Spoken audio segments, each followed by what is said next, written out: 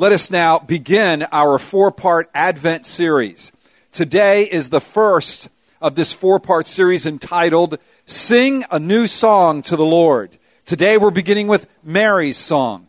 And this Advent series tracks four songs in the book of Luke. So beginning with Mary's Song in Luke 1:46. Please turn there now. We're going to track these songs that God has elicited in the hearts of His people at the coming of His Son. We want to celebrate the Lord Jesus coming as we sing together His song. We want to celebrate His coming as we sing together His song. So, as I said, the first song we're going to sing and we're going to read about is Mary's song, what's called the Magnificat. That's Latin for magnifies, and it's her words at the beginning of the song when she says, my soul magnifies in Latin, Magnificat, the Lord. Next Sunday, Jim Britt will be preaching from Zechariah's song. Zechariah's song, which is found in Luke 1:67-79. Zechariah being John the Baptist's father. And it's the song that Zechariah sang at John's birth.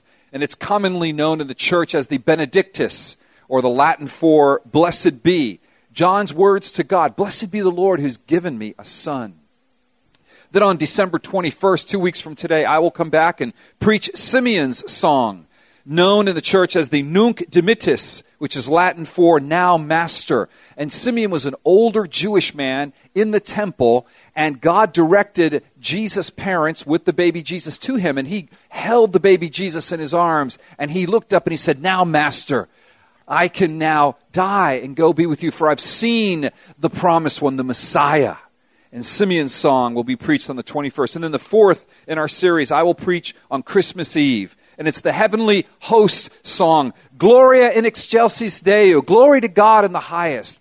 And it's the song that surprised the shepherds on a quiet hillside, quiet no more, when the heavens were rolled back and the heavenly host burst into song and blew them away, literally, announcing the coming of Jesus Christ. Please consider inviting your family and your friends to this series. Bring them next week. Bring them on Christmas Eve as we sing a new song to the Lord, church.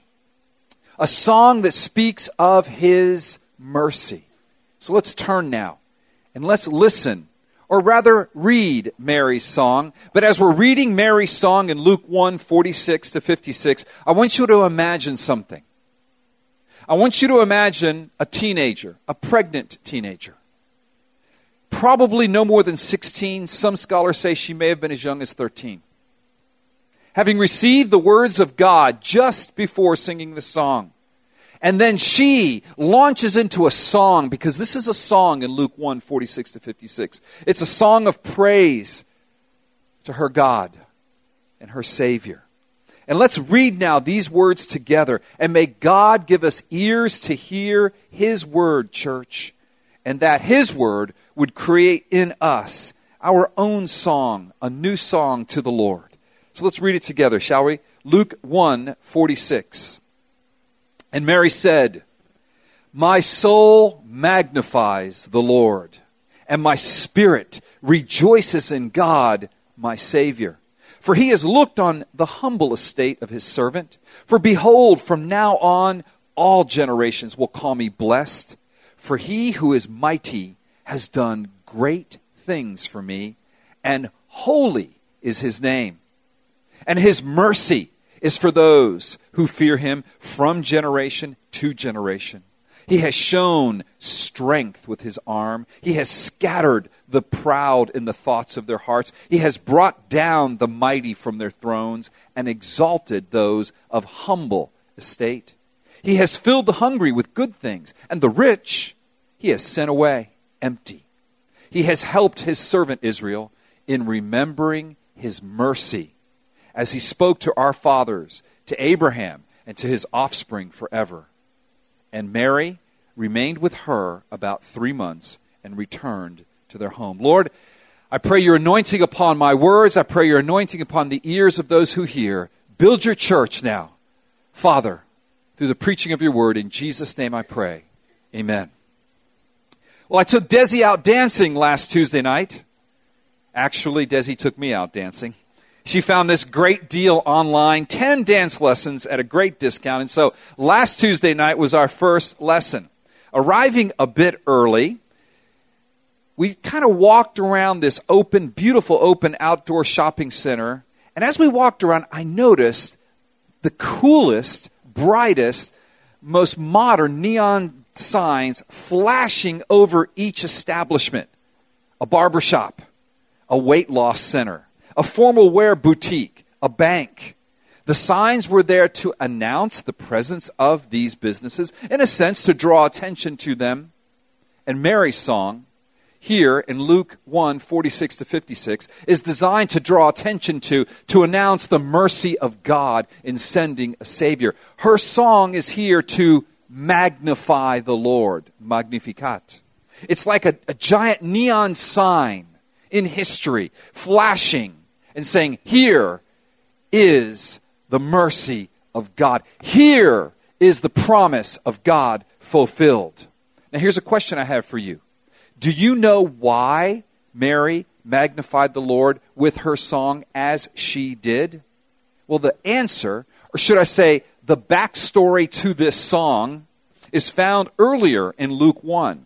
Actually, Luke 1:26 on the screen through 38. This is now giving us the backstory of what led Mary to sing her song, magnifying the Lord. In the 6th month, that would be the 6th month of Elizabeth, Mary's cousin's pregnancy.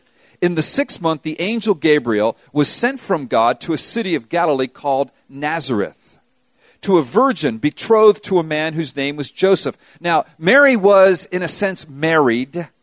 Back then, betrothed meant married, but you still could not be intimate yet.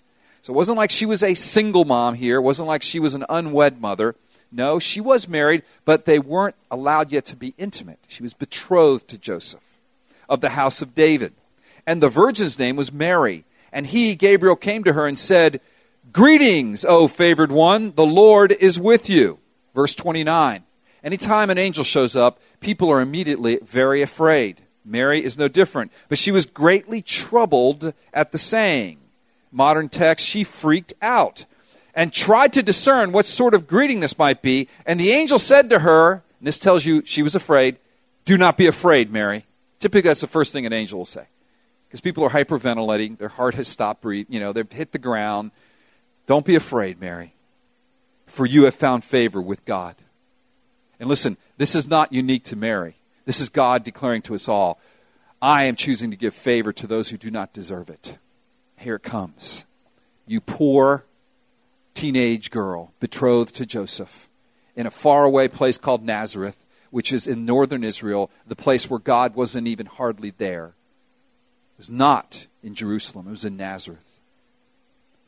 Do not be afraid, Mary, for you have found favor with God, and behold, you will conceive in your womb and bear a son, and you shall call his name Jesus. Now, it's getting interesting now for Mary. Really? Okay. Verse 32. He, Jesus, will be great and will be called the Son of the Most High. And Mary's thinking, whoa, I know what you're talking about now. You're talking about Messiah. And the Lord God will give to him the throne of his father David. Oh, yes, this is Messiah. And he will reign over the house of Jacob forever. What? I'm going to have the Messiah in my womb? And of his kingdom there will be no end. Mary knew exactly what the angel was saying. Mary, being very practical, in verse 34, asks one important question. Gabriel, how will this be since I'm a virgin? Verse 35. And the angel said to her, the Holy Spirit will come upon you, and the power of the Most High will overshadow you. Therefore, the child to be born will be called Holy, the Son of God. This will be a child conceived by the Holy Spirit in you, Mary.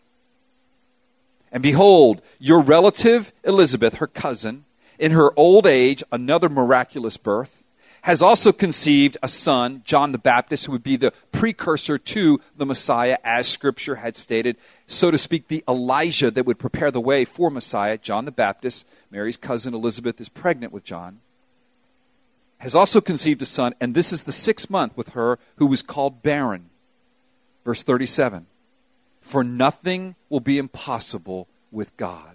For nothing will be impossible with God. And here is where Mary is an example of faith to us all. This teenage girl, before a mighty angel, Gabriel, was sent for the most important tasks. I can only imagine he was an imposing figure. Forget the unbiblical angels you see. There's no effeminate part to Gabriel at all. She says to Gabriel, "Behold, I am the servant of the Lord. Let it be to me according to your word." She knew he was speaking the word of God. And the angel departed from her. Mary believed God, and she immediately departs. No time to go through the text that says this, but she immediately departs, and she makes this 100-mile trip, roughly, from Nazareth down to the hill country of Judea, probably right around Jerusalem. Elizabeth was married to Zechariah, who was a priest, so they probably lived close to Jerusalem so he could fulfill his priestly duties. And she then meets up with Elizabeth, and it was there that Mary sang her song, magnifying the Lord, because she was a believer. She believed God. And God this morning calls us to magnify the Lord. All of us who believe in Jesus Christ, the Messiah, sent from God, unlike Mary, still to be seen, he has come. We know that he lived the perfect life. We know he died a sacrificial death. We know he rose from the dead and ascended into heaven. And God calls us to sing a song magnifying the Lord this morning. But if you're here this morning and you find it hard to believe these truths, perhaps you stumble right with the virgin birth. Perhaps you are not a believer. Perhaps you are one who is here and you want to believe, but it's just hard to really get your arms around this. First of all, thank you for coming. Second of all, I pray, and in part of my prayer for this message is that God would bring you salvation, that as a result of hearing the gospel message that will proceed from this text, the Holy Spirit, God the Holy Spirit, would bring life to your heart every bit as much as he brought life to Mary's womb. That there would be blessing of salvation. And that at the end of this message, dear friend, you would be able to stand with us and you would be able to sing a new song to the Lord from a new heart, given life by God the Holy Spirit through his word. I call us all this morning to, point one, magnify the Lord with me. Magnify the Lord with me, church. God calls us to magnify his name together this Christmas season. God calls us to sing a new song to the Lord, a song of praise to our God. Why is it a new song? Because this is a new year. It's a new Christmas. His mercies, friends, are new every morning. Great is his faithfulness. So every morning we have new songs. I'm not calling you to sing the tired old song of last Christmas. I'm not calling you to sing some traditional Christmas carol, however sweet and kind they are, not against them. This is something greater than that. This is greater than a warm fuzzy or watching It's a Wonderful Life. This is the new song that God calls us to sing to magnify his name. A song that magnifies the Lord. Now, I don't know about you, but I've always been fascinated with magnifying lenses, okay? Here's one right here. And a magnifying lens kind of works best when you get it at just the right place from your eye. Does my eye look kind of freaky to you? Okay? And then you kind of get it at the right distance from up. There you go. It magnifies the text. It magnifies what I am looking at. And so Mary's song is like a magnifying lens used to focus our attention and to focus the attention of the people at that time on the truths that God was fulfilling his promise to send a Messiah to Israel, to bless the nations through Abraham, through his seed. Like those neon signs shining, boom, it clicks on through Mary's song. And she begins to magnify the Lord. Her soul magnifies the Lord to focus on Jesus. Do you see it this Christmas?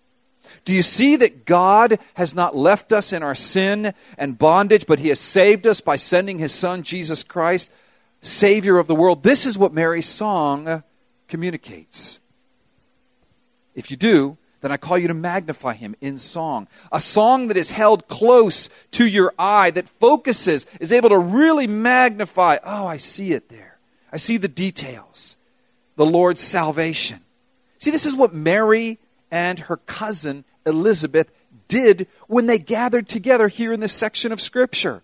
Mary, receiving with faith the word of Gabriel, goes and meets up with Elizabeth, and as soon as she meets up with Elizabeth, the baby in Elizabeth's womb, John the Baptist, she's 6 months pregnant, leaps with joy, anticipating his prophetic ministry and announcing Christ at the baby in Mary's womb, Jesus, the Son of God, the Messiah.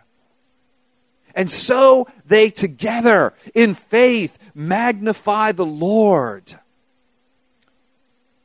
These women provide a wonderful model for what God is saying to us today, and that is to encourage one another in the busyness of this season to magnify the Lord by placing a song on our lips like a magnifying glass really close to our eyes so that we focus on that which is truly important. We focus on Jesus and magnify Him with our song. See, these two women encouraged one another to sing this new song to the Lord. Even as we gather together to encourage one another to sing a new song to the Lord, a song of praise to our God, magnifying Him before all people like a giant neon sign. J.C. Ryle, in his commentary on this text, observes the following about our communion and our fellowship. We should observe from this passage the benefit of fellowship and communion among believers. We read about a visit made by the Virgin Mary to her cousin Elizabeth. We are told how the hearts of both of these holy women were encouraged. If this visit had not taken place, Elizabeth might not have been filled with the Holy Spirit as she was. And Mary might never have uttered her song of praise, which is now known throughout Christ's church. What's the application? The application is that we gather together to encourage one another to sing a new song to the Lord. That we gather together next Saturday night, December 13th, at 4 p.m. at Young Circle in Hollywood, and we begin to sing this song together with our lives, with our lips, and yes, with our song. That we gather together on every Sunday morning to encourage one another to sing a new song to the Lord, for His mercies are new every morning.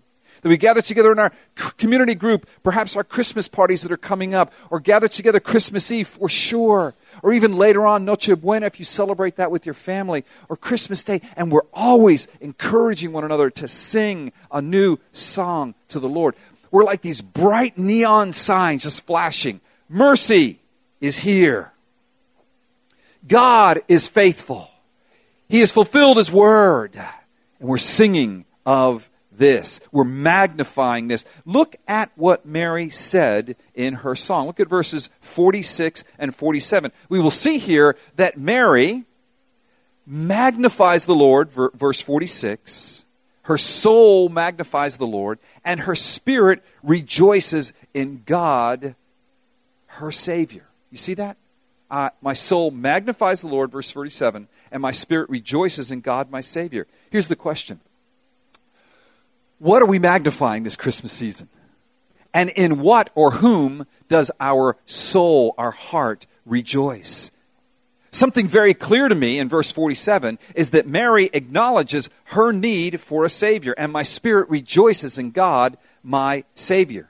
Mary doesn't say one word that indicating that she is in any way sinless or immaculate.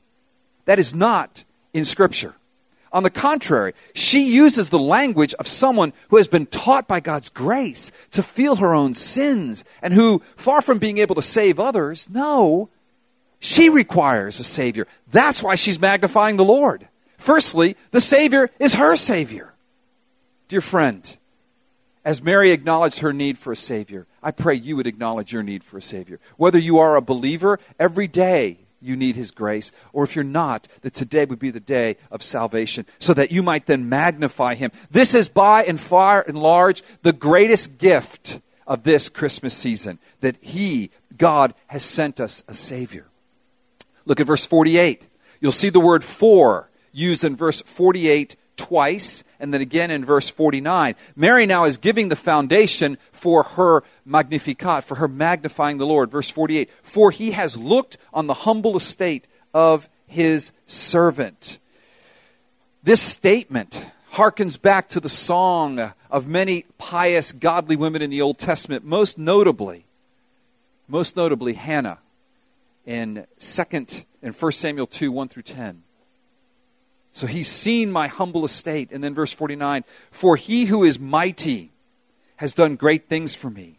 For behold, from now on, all generations will call me blessed. Listen, Mary is singing Old Testament truths because Mary's song is full of Scripture. She's thinking of Hannah. She's perhaps thinking of Miriam and her song at the Exodus. She's thinking of David and his Psalms when he magnifies the Lord for his salvation. When he says that from generation to generation we will worship the Lord, as Corey read in Psalm 103. Mary's song echoes this. It declares God's name as holy. Look at that. Verse 49.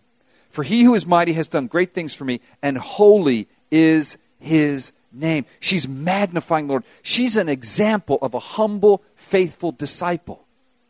What's interesting is that God would use a teenage woman for such an example is extraordinary. Because in the first century culture, it often regulated women to a secondary status, but not God. Not God. Mary's heart was filled with Scripture. And here's the application. May our hearts and may our minds be so saturated with Scripture that they overflow with a new song to the Lord, magnifying Him. That's my prayer. That's my prayer for us, that every day we would fill our minds and our hearts and our mouths with God's Word, understanding it, studying it. May it elicit from us this song, this new song to the Lord, for He has given us a Savior.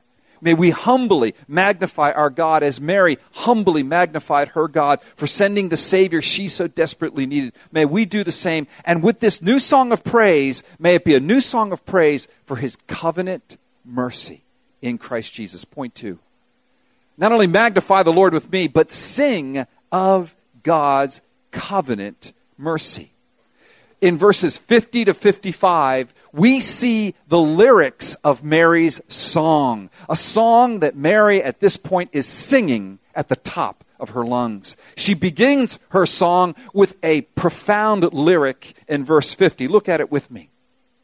And His mercy is for those who fear Him from generation to generation. And then she concludes the song in verses 54 and 55 with an equally powerful lyric about mercy. He has helped His servant Israel in remembrance of His mercy as He spoke to our fathers, to Abraham, and to his offspring forever. Mercy is the content of Mary's new song. What Mary is doing is, Mary is saying, I'm going to sing of your mercy. This word mercy is very important in the Old Testament. It's the idea of God's steadfast love, His covenantal mercy. The Hebrew word for this is called hesed. Hesed. And it's a very important concept. God unilaterally, loyally sets His love on His people, and God determines to do it. God chooses His people, and this covenant love, this loyal love, this hesed, is what the Bible translates in English as steadfast love or mercy. In fact, Mary most likely is thinking of King David.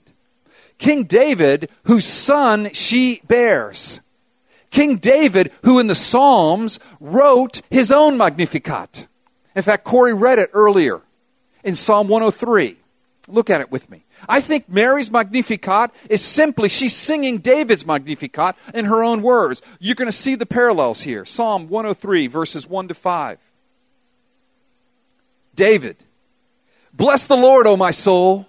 Even as Mary is saying, my soul magnifies the Lord. And all that is within me, bless His holy name. Remember, what did Mary say at the end of verse 49? And holy is His name. His name is Jesus. Yahweh, God come into the flesh, God, Messiah, Savior of the world. She's singing to Him as David sang to Him. David sang to Him from afar, yet about 1,000 years before He would come. Mary sings to Him still in the womb. We sing to Him on the other side of that. He has come and His name is Jesus.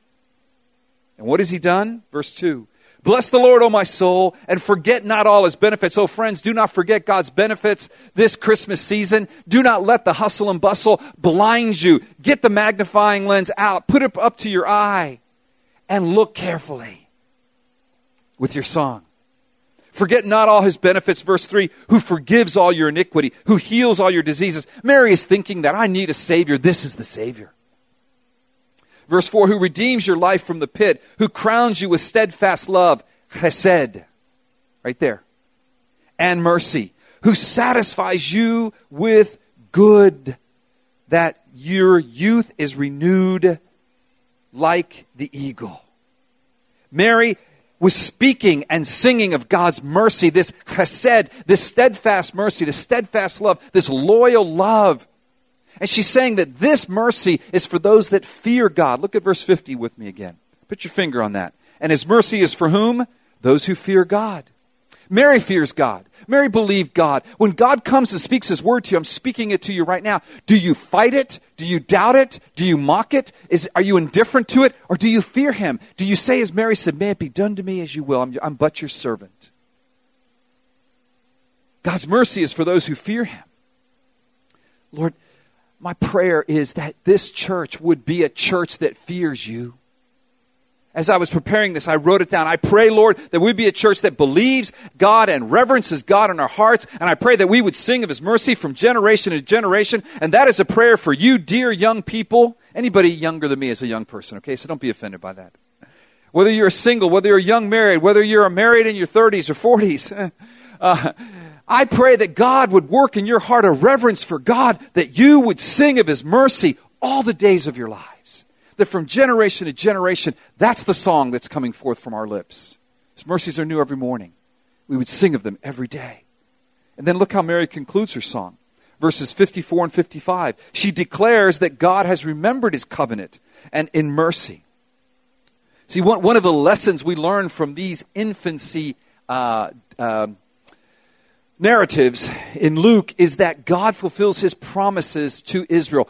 God, through Gabriel, is saying, I'm going to send that Messiah that I promised you. I am going to send that Savior that I promised you.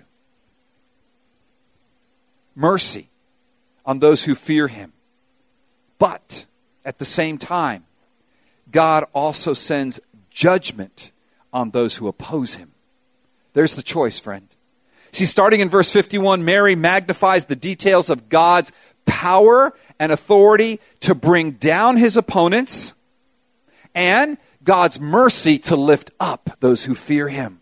The Bible says that if you humble yourself under the mighty hand of God, he will lift you up. But the Bible also says that he opposes the proud. They're both true of God.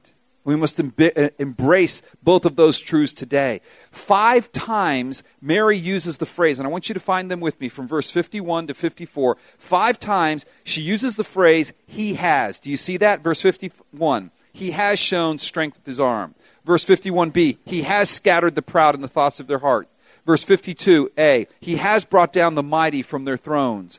Verse 53a, he has filled the hungry with good things. And verse 54, he has helped his servant Israel in remembrance of his mercy. And what Mary is doing is she's saying, this is what God does. God judges his opponents by the power of his right arm. And God blesses his people through his mercy. How does he judge his opponents? Well, by the power of his right arm. The finger of God is mentioned in Scripture. The hand of God is mentioned in Scripture. But when the right arm of God is mentioned, that's when we're talking devastating curses on Egypt. In fact, that comes from that picture of the Exodus. I'm delivering my people by my powerful right arm. And that's what he does to his opponents. He scatters the proud in 51b. Those who would reject God, those who would oppose God's word. Oh, may that not be you this morning. He brings down the mighty from their thrones in verse 52. God rules the nations. I read that China became the largest nation in the world today. Big deal. God can bring China down like that.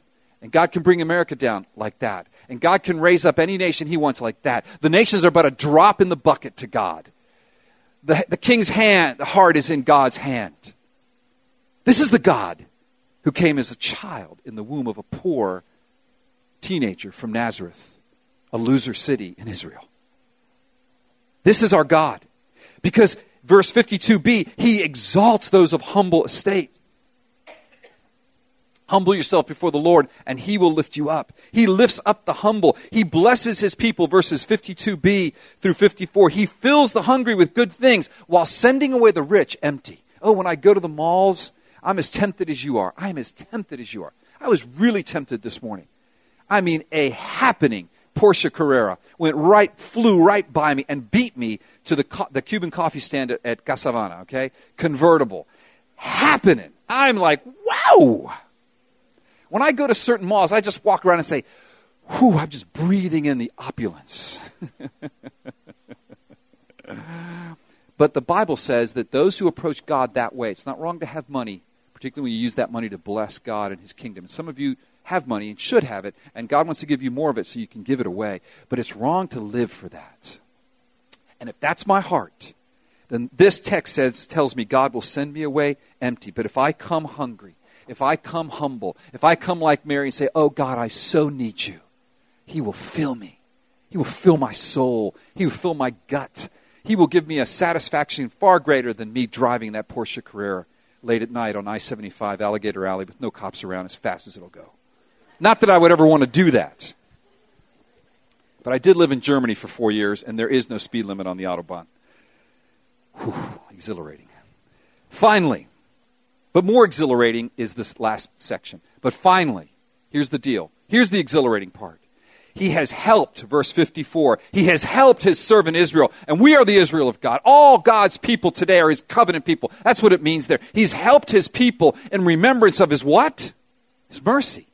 His chesed that was set upon me, not because of anything I have done, will do, or am doing now. Quite the opposite. While I was yet His enemy, He loved me and redeemed me.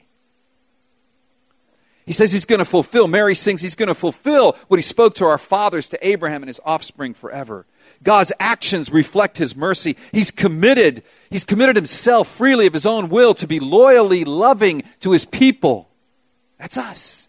And Christ is the one who fulfills this promise forever and ever and ever. What do we learn? What causes us to sing this Christmas in spite of anything that we're facing? And I've faced a lot of really, really ugly things this week. Most of them illness. I've been in a lot of hospitals and emergency rooms. I've sat with people whose lungs are rattling with fluid because they have pneumonia, whose bodies are racked with cirrhosis of the liver and kidneys that are failing, who are intubated and their faces are swollen because of cancer. And I've sung with them, and I've spoken Psalm 23, because here's the truth. In the midst of all that, the glory of God is in Christ. And He saved us, and He will save us. God keeps His word. That's what Mary's singing of. God remembers His covenant of mercy. That's what Mary is singing of. God is loyal to the people that He has on His own account freely set His love upon. Those people, Jew and Gentile. He's given the promised Messiah to the Jews. He's given the Savior of the world that He promised to bless through the Jews. Mary sang of God's covenant mercy in Christ, for she understood that He is the one who would fulfill God's word to bless both Israel and the nations through Him. We know this now.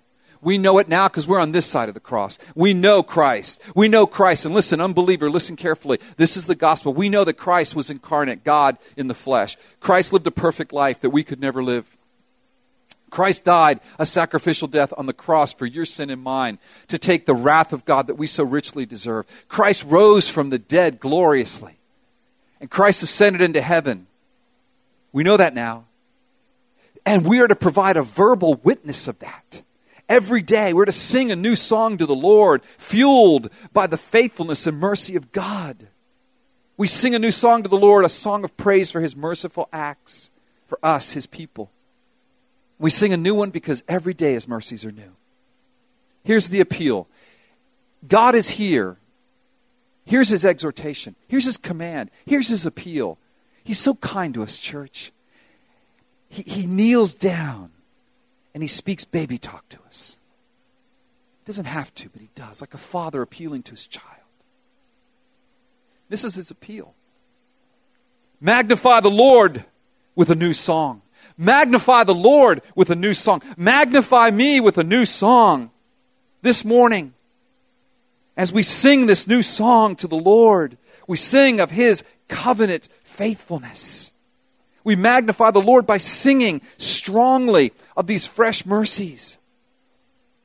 But I must admit something to you, church. I must admit something.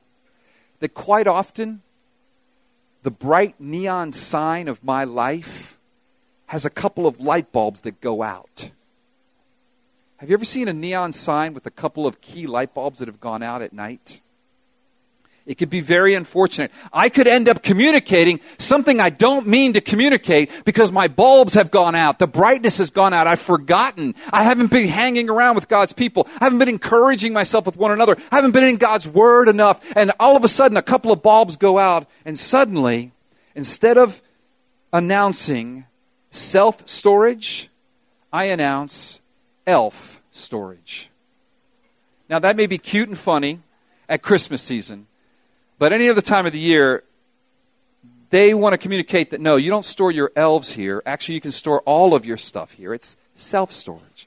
Or, however much I love this place, and I do because Burlington Coat Factory provides coats for the homeless these days, but if one of the bulbs goes out at a key place, instead of announcing Burlington Coat Factory, I instead announce Burlington Cat Factory.